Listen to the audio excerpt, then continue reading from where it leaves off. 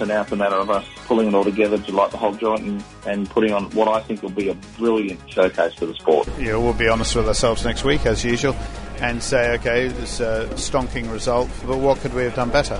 Finding that passion for racing again. Stop looking at it like my job and go back to just doing it because I love racing cars and I love competing. And that's really what's changed this year. Hi everyone, welcome to Inside Supercars. Shane Van Gisbergen from the Red Bull Holden Racing team here.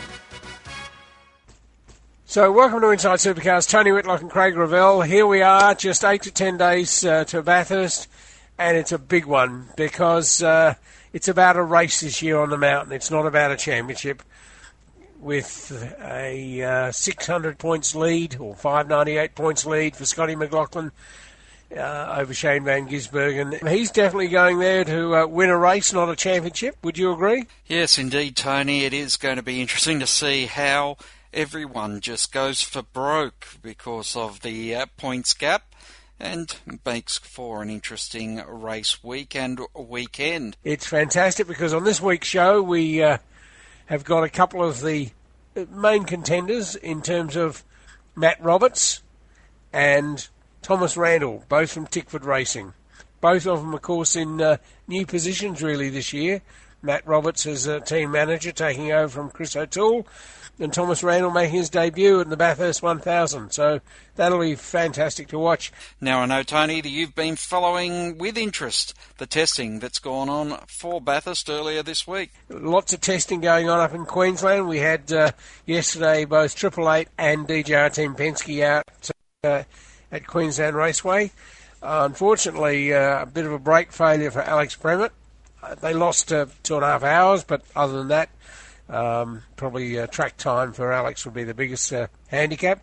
Interesting thing was that they were doing some testing with Steve Johnson driving the car that his father actually ran back in Adelaide, I think it was. And they're doing the 2020 engine program, testing that new engine component. So that's an interesting development. Matt Stone was out there. The only one missing from Queensland, I think, because Kostecki's were out as well, was the Techno car, and no one seems to have seen nor heard what's going on there. Winton, of course, was always a big part of the build-up for Bathurst because the Victorian teams have only got there to play. And all the players were out there and will be out there this week, including the American-driven car, the Alex Rossi, James Hinchcliffe car, Walkinshaw United Andretti car. They have 3 days of testing, of course, rookie testing for the wildcard, and as well as that, Walkinshaw's 2 cars, all the Kelly cars, Tickford 4. They've all been out having a run around, so that's all pretty interesting. Craig, you had some news about liveries, I understand. The Red Bull Holden Racing team has unveiled their livery for this year's Bathurst 1000. 4-time winner of the great race, Jamie Whincup, says he's pumped to pair with last year's crowns as the factory-backed Holden celebrates 50 years of manufacturer involvement. Yeah, well, there's a bit of a carrot there. We had a fantastic run in 06, 07, 08 with Lownsy and I, but no pairing to win the race more than 3 times. So to have the opportunity to go 4 is exciting.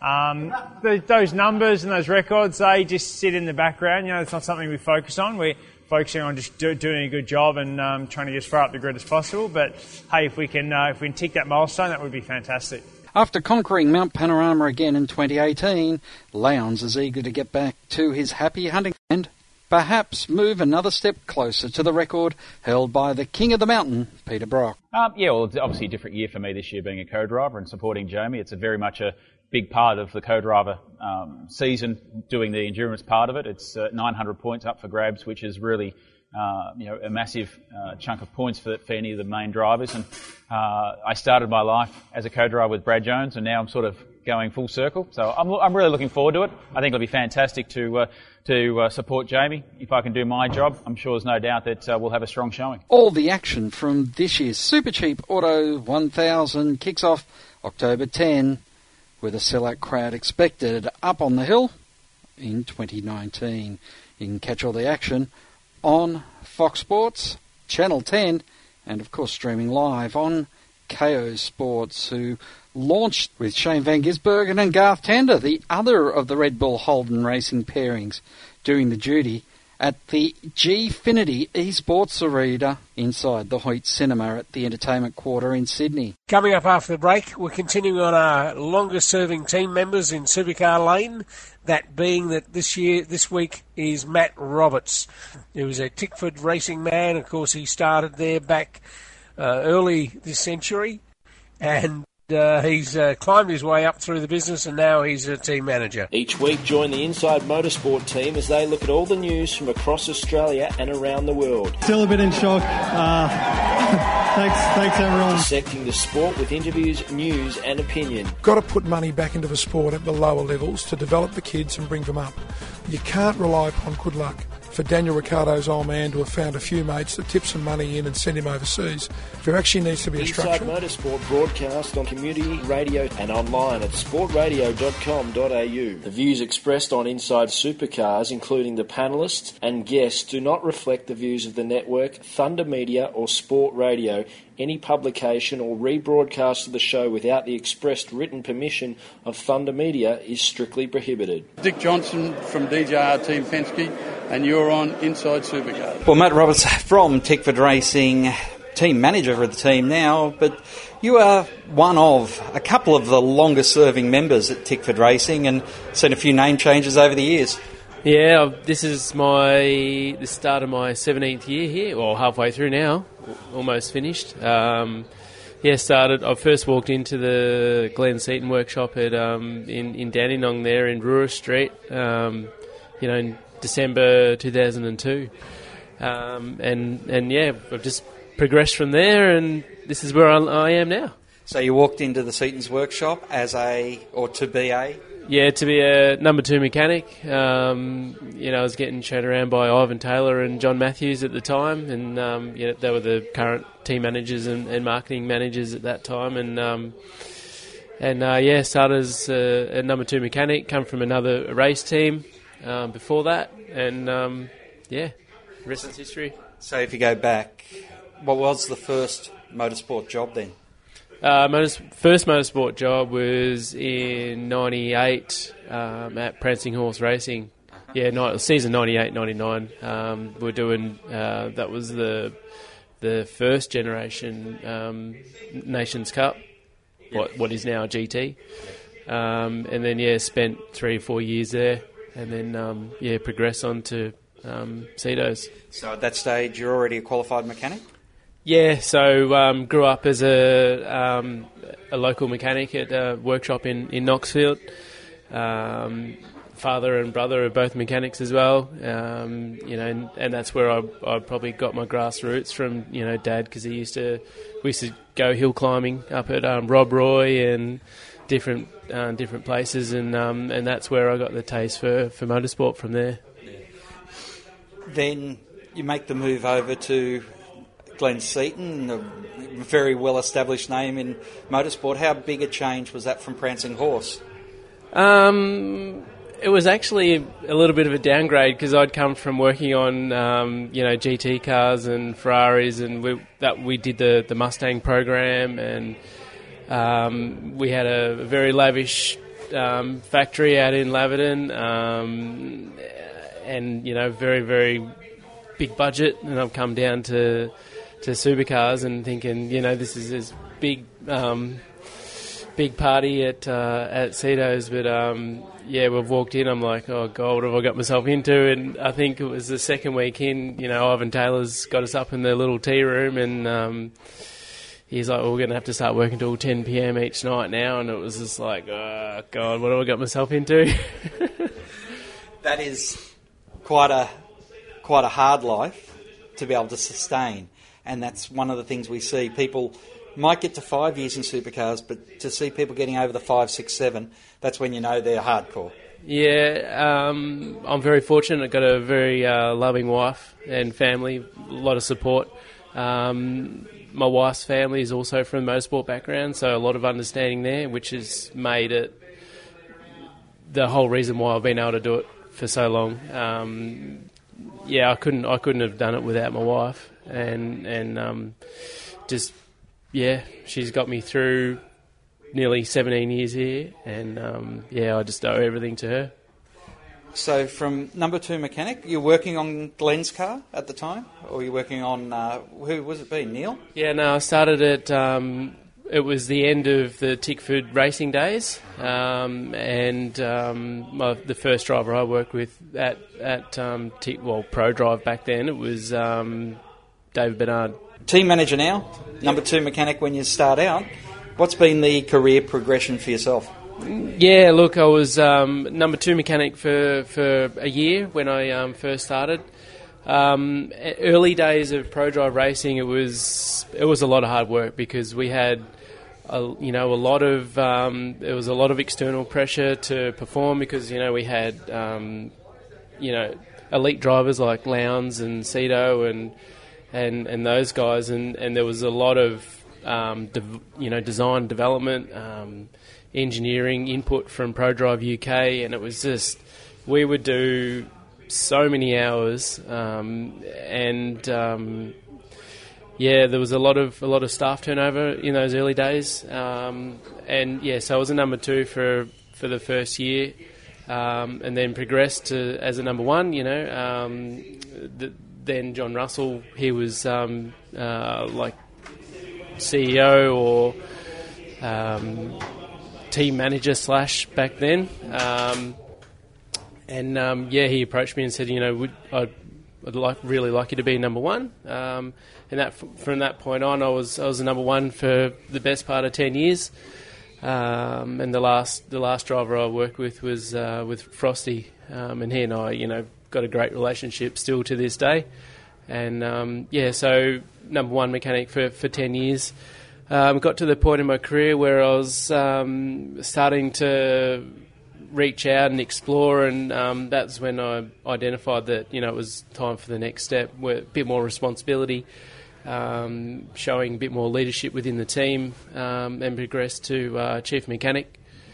I was chief mechanic for 4 years at that point, and then I got to another point in my career where I was like, okay, well, I've got that down pat, and it was time to move on to the next stage of my career.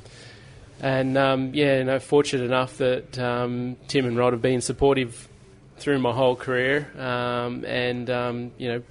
saw potential in me, and put faith in me. And at that point, I was assistant team manager for another 2 years, and then this year finally got to step up to the plate and take on that team manager role, which is, I can't thank those guys enough for having the faith in me to be able to lead the team. And I think we've had a lot of structure change over the years, and the team's evolved.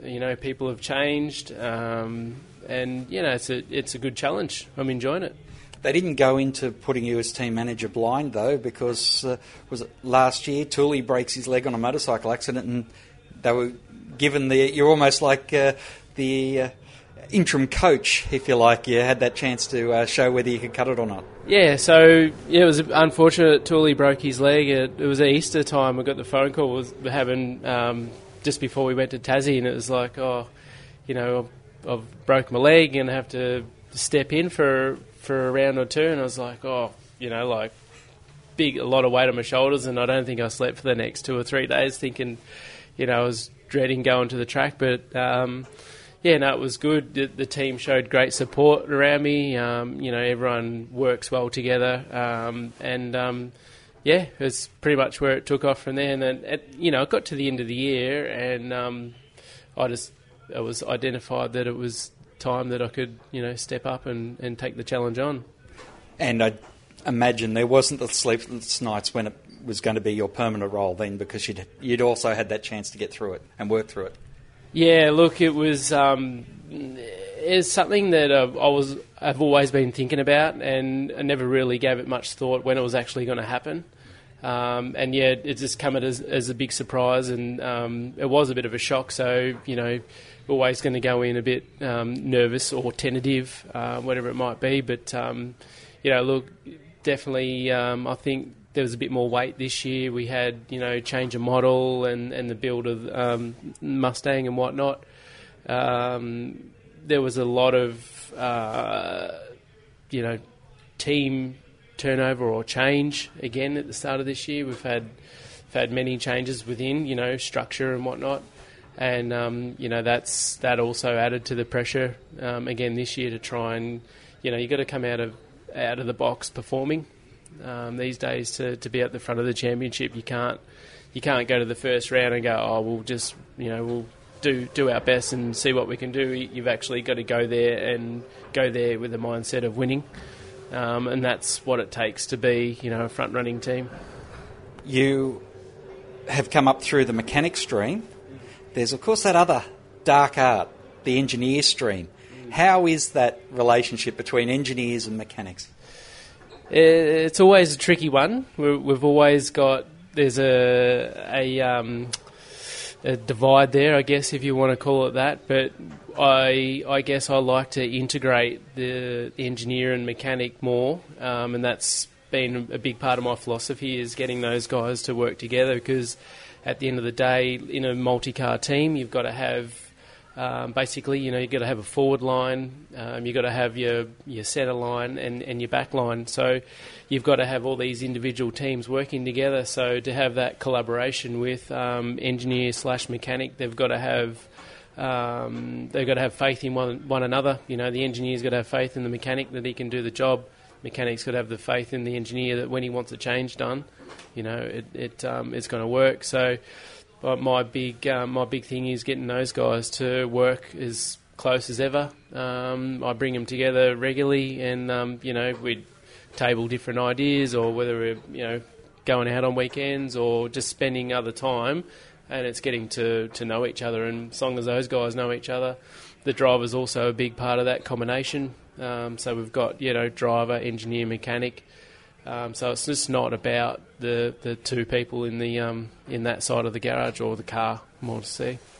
And has that been something that has been a change over your time in the sport, where it was really the us and them? Yeah, look, it's as the sport's evolved over the years. It mechanics used to run the car back in the day. We used to pretty much help do the change process or the engineering process of the car, and it wasn't till probably 03, 04 where engineers actually got heavily involved, and that was where there was us and them. It's like, well, the old school generation of they're still in the sport, and those guys probably weren't as accepting, and that's where that mentality came from. It was the us and them, but these days it's a much tighter collaboration, and you can't deal without it. The team's changed ownerships. Has there been much of a different philosophy between each of the different ownership styles and structures? I wouldn't say much of a philosophy change, because Dave Richards, although he was a very directive man, he would come in at the start of the year, he would come in the middle of the year, and he would come in at the end of the year just to see how everything was progressing and tracking. The team was sort of left to its own devices. Tim was running the team for Dave Richards then, as he is now for Rod and Rusty, and the rest of the owner group. But the core philosophy hasn't really changed over the years. We've sort of always looked to Tim as our, the leader of the pack, and the owners they've always taken a step back. But recently, in the last couple of years, since Rod has had a massive buy-in into the team, we've seen a change in philosophy there, where those guys are getting more involved in the day-to-day, which they need to at this in this current climate. The team, long time at the front of the field, but two things had very much eluded it for Bathurst and Championship. What was it like, having spent so much time with the team, to first see that Bathurst trophy, and then it was 2 years in a row, of course, and then eventually the Holy Grail, the Championship?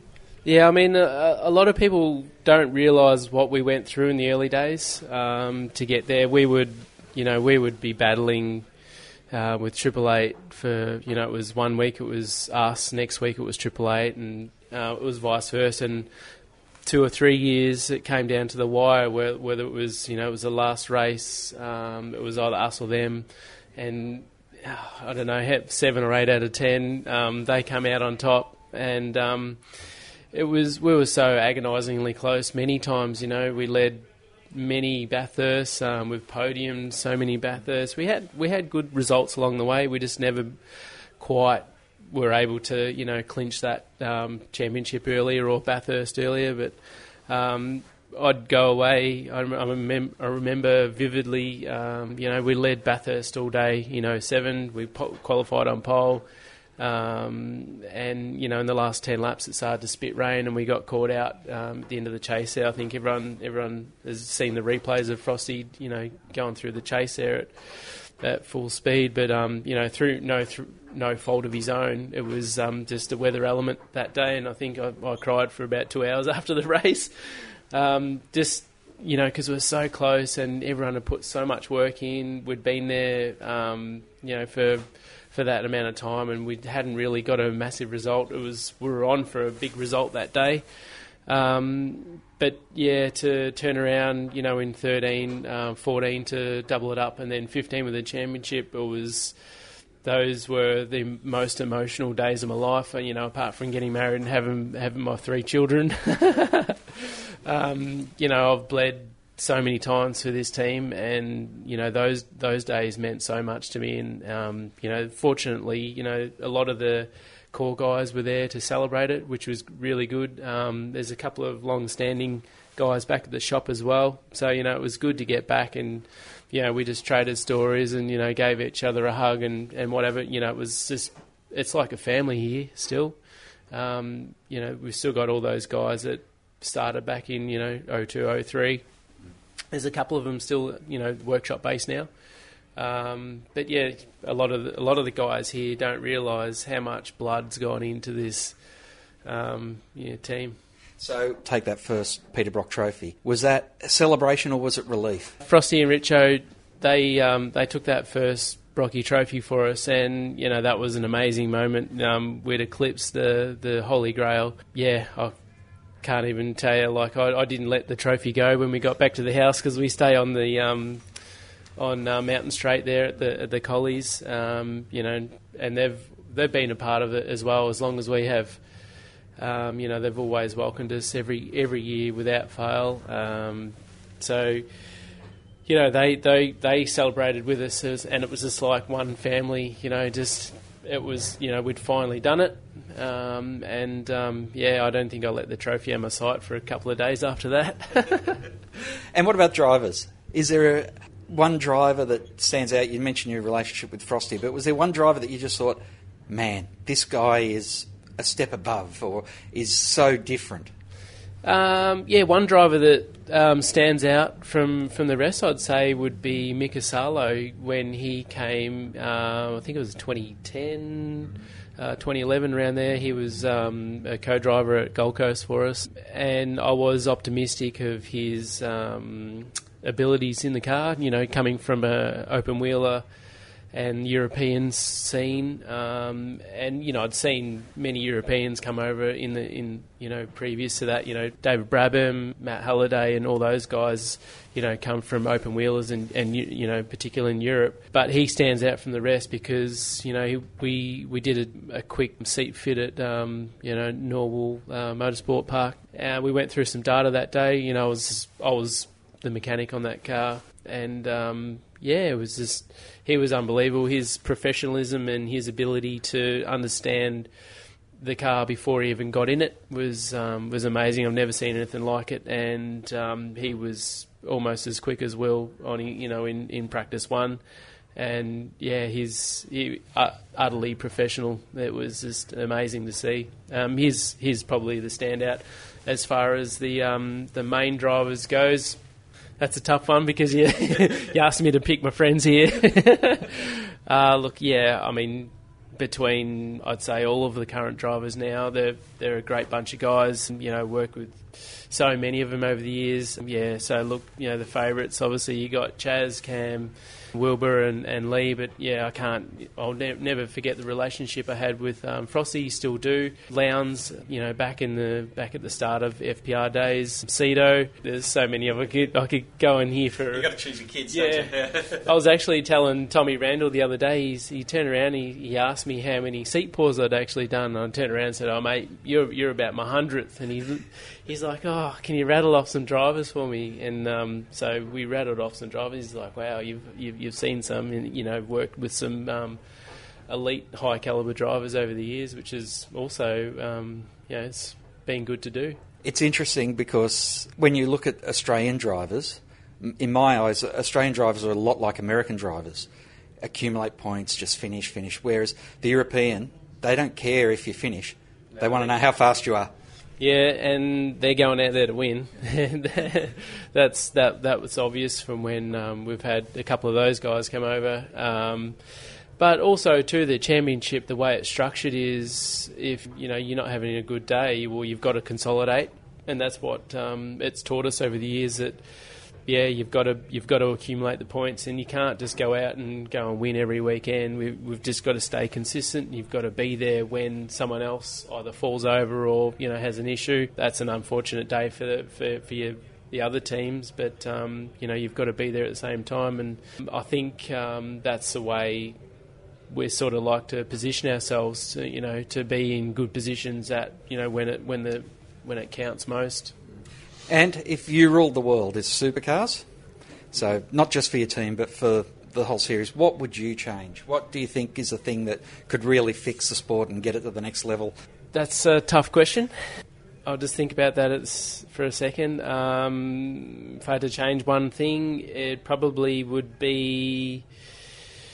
I know everyone wants to talk about, aero and parity and stuff like that, but I don't think they're as far away as what people think. Look, the structure and the business ethics, I think, are maybe a little bit off. They need to make it more, fan-friendly, I guess. They've tried so hard over the years, but I think if they put the fans first, make it more affordable for, younger families to come, because I know a lot of the tracks we go to, some of them are, expensive. We need to probably look at that from a different perspective. Also too, if you look at, the major sponsors that are in the sport at the moment, they probably need to do more with activating, as a group working together. I don't know, it's a tough question. I actually think they've got the model is right. They've just got to. I'm not gonna go into aero and car parity, because I think they're very close, and the general public don't understand where they are at the moment.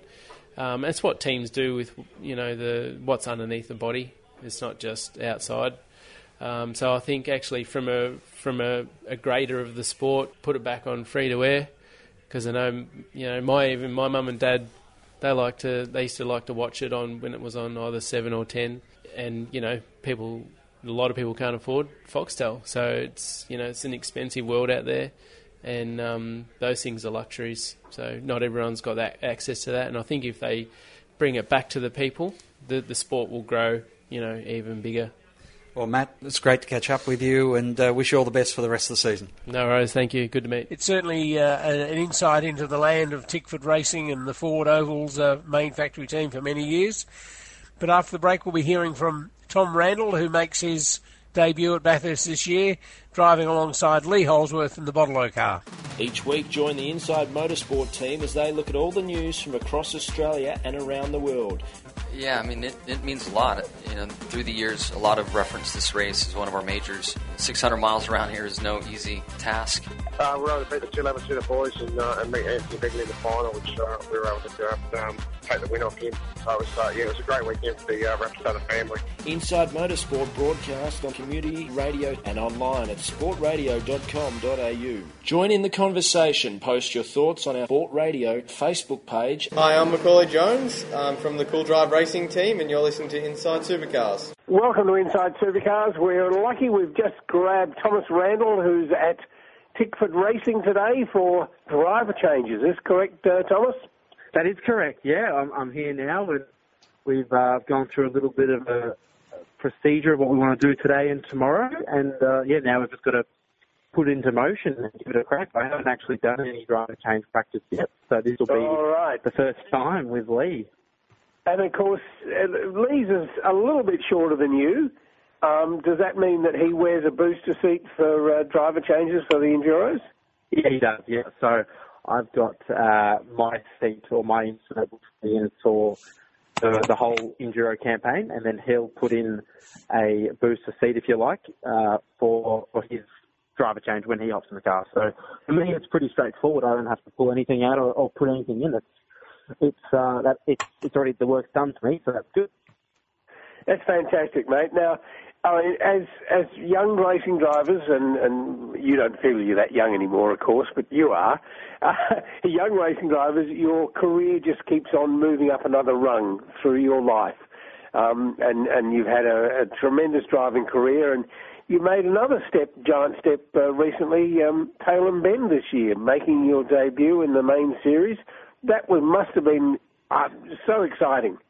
Oh, absolutely. I mean, it's not every day you get an opportunity to race in our premier motor racing category in Australia. So that was, I was pinching myself still on Friday. I mean, co-driver session didn't feel really any different because I wasn't out there with the main drivers, but then once it got to the first official practice session, that was pretty cool. And then to be on the grid for 20 minutes or half an hour just sitting there and hopping out of the car, seeing all the main supercars there, it was pretty surreal. And I mean, to get the results of this, I was pretty happy considering the lack of mileage and the lack of new tyre. You did do something, though, in that very first session, didn't you? You did do something which is a long saying in my family is just let them know you're there, because you did in that first session, didn't you? You topped the session.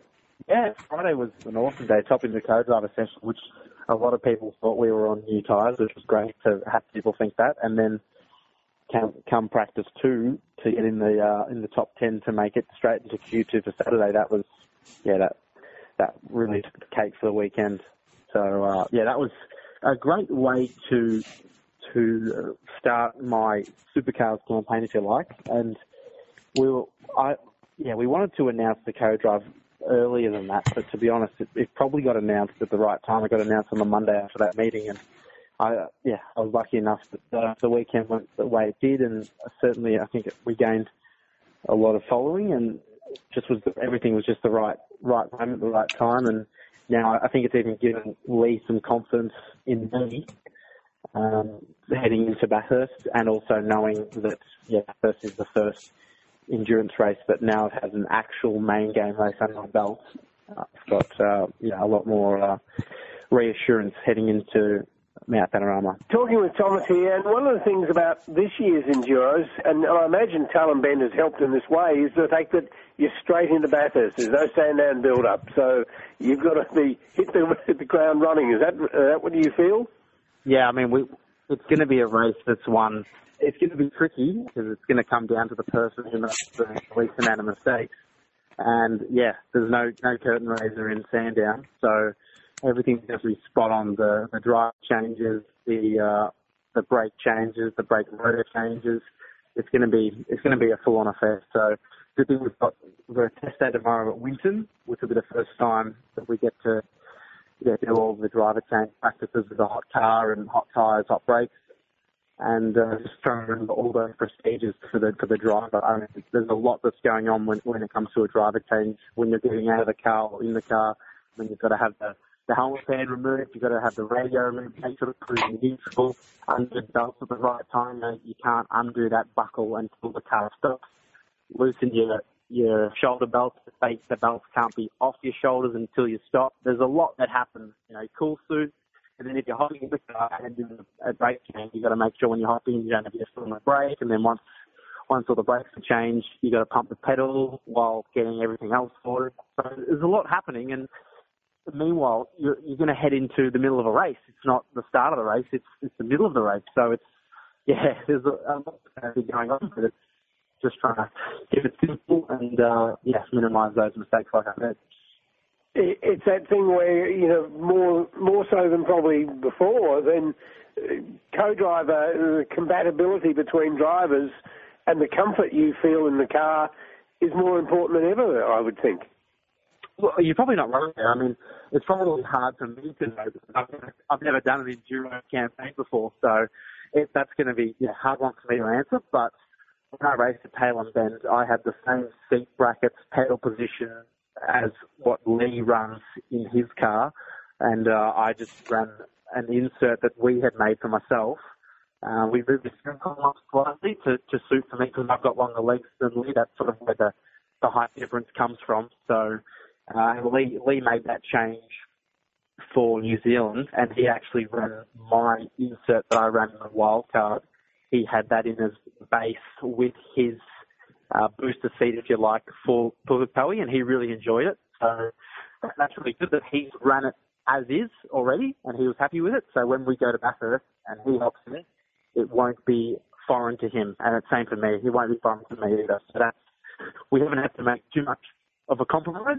So I think we should both be reasonably comfortable in the car, which is important around Bathurst. How big a difference is the step up from what you've been experiencing in Super 2s to what you experienced at Tailem Bend? The biggest thing I felt was the qualifying. Definitely trying to maximise that new tyre. And it was always going to be tough at Tailem because it is such a long lap. I mean, it's nearly a 2-minute lap, so there's a lot of room to make a mistake. Even if it's just a small mistake, there's a lot of straights there, so it can cost you, and the overall delta just sort of gets worse and worse. But that would be probably the biggest challenge. I mean, even during the races, it's such a long race that the amount of mistakes that the main drivers make is a lot less than your Super 2 drivers, and you've got to treat the race sort of a different mentality than Super 2, where, with Super 2, we don't have any pit stops, so it's really just a sprint to the end, whereas in main game, our second race at Tailem Bend, you've got fuel, tyres, so you've got to look after the tyres as well, as you can't push the car as hard when you're on a full fuel load, and you've just come from having a light fuel load. So there are differences, and certainly the racing is pretty tough as well. I mean, they don't feed you an inch, they don't give you an inch, but I think Bathurst, depending on who starts the car, it won't be as aggressive because everyone knows that the race doesn't really kick off until the final 2 skips, and if you're on that lead lap, it's anyone's game. It certainly sounds, Thomas, as though you couldn't be better prepared for your debut at Bathurst.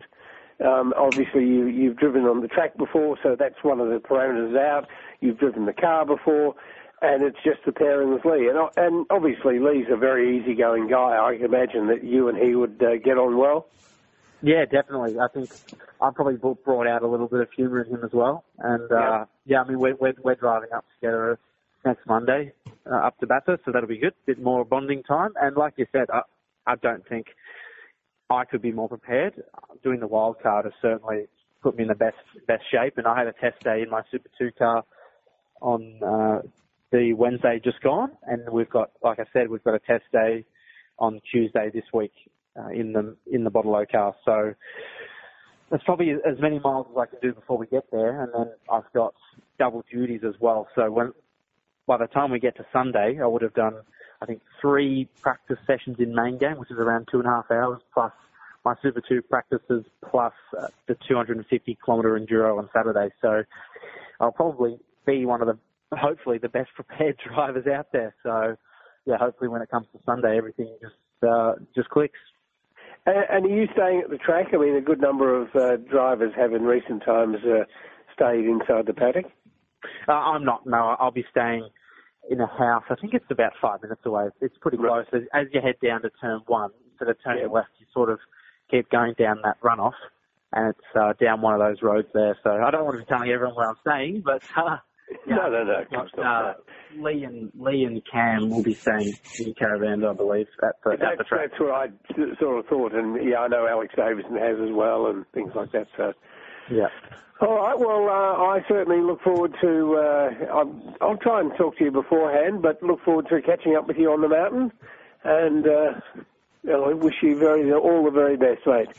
Thank you very much, Tony. I really appreciate it, and I'm sure we'll talk before then as well. Indeed.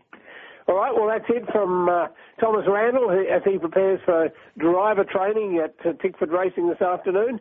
Thanks for your time on Inside Supercars. Coming up after the break, our final thoughts on Inside Supercars. Each week, join the Inside Motorsport team as they look at all the news from across Australia and around the world. This year in Formula 3, I think it's a fantastic environment for me to be doing that. However, I believe for myself, a sustainable career in tin tops such as V8 Supercars in Australia is where I see myself. Second crack at the Australian title since we've been back, and a bit unlucky the first time, but we end up with a win there at Speedway City 2 weeks ago. Inside Motorsport broadcast on community radio and online at sportradio.com.au.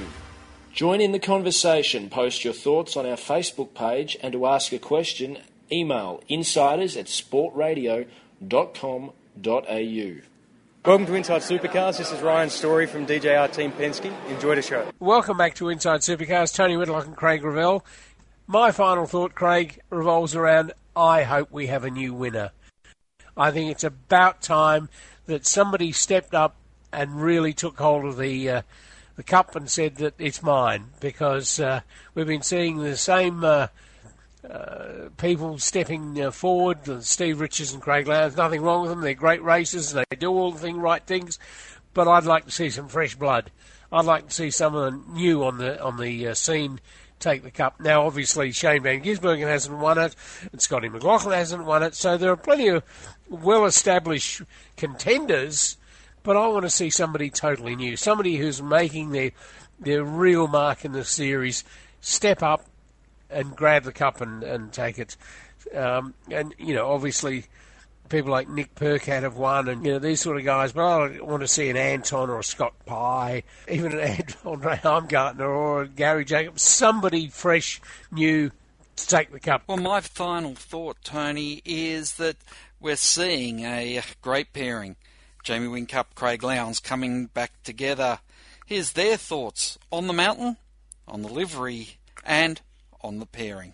Yeah, it's quite special. I think there's no doubt that Dad was a big influence on how I become who I am and being involved in motor racing. So it's great knowing that he was part of this sort of original livery back in '71, and he did and has told stories of the Tirana and what they did and obviously the success they had through that era.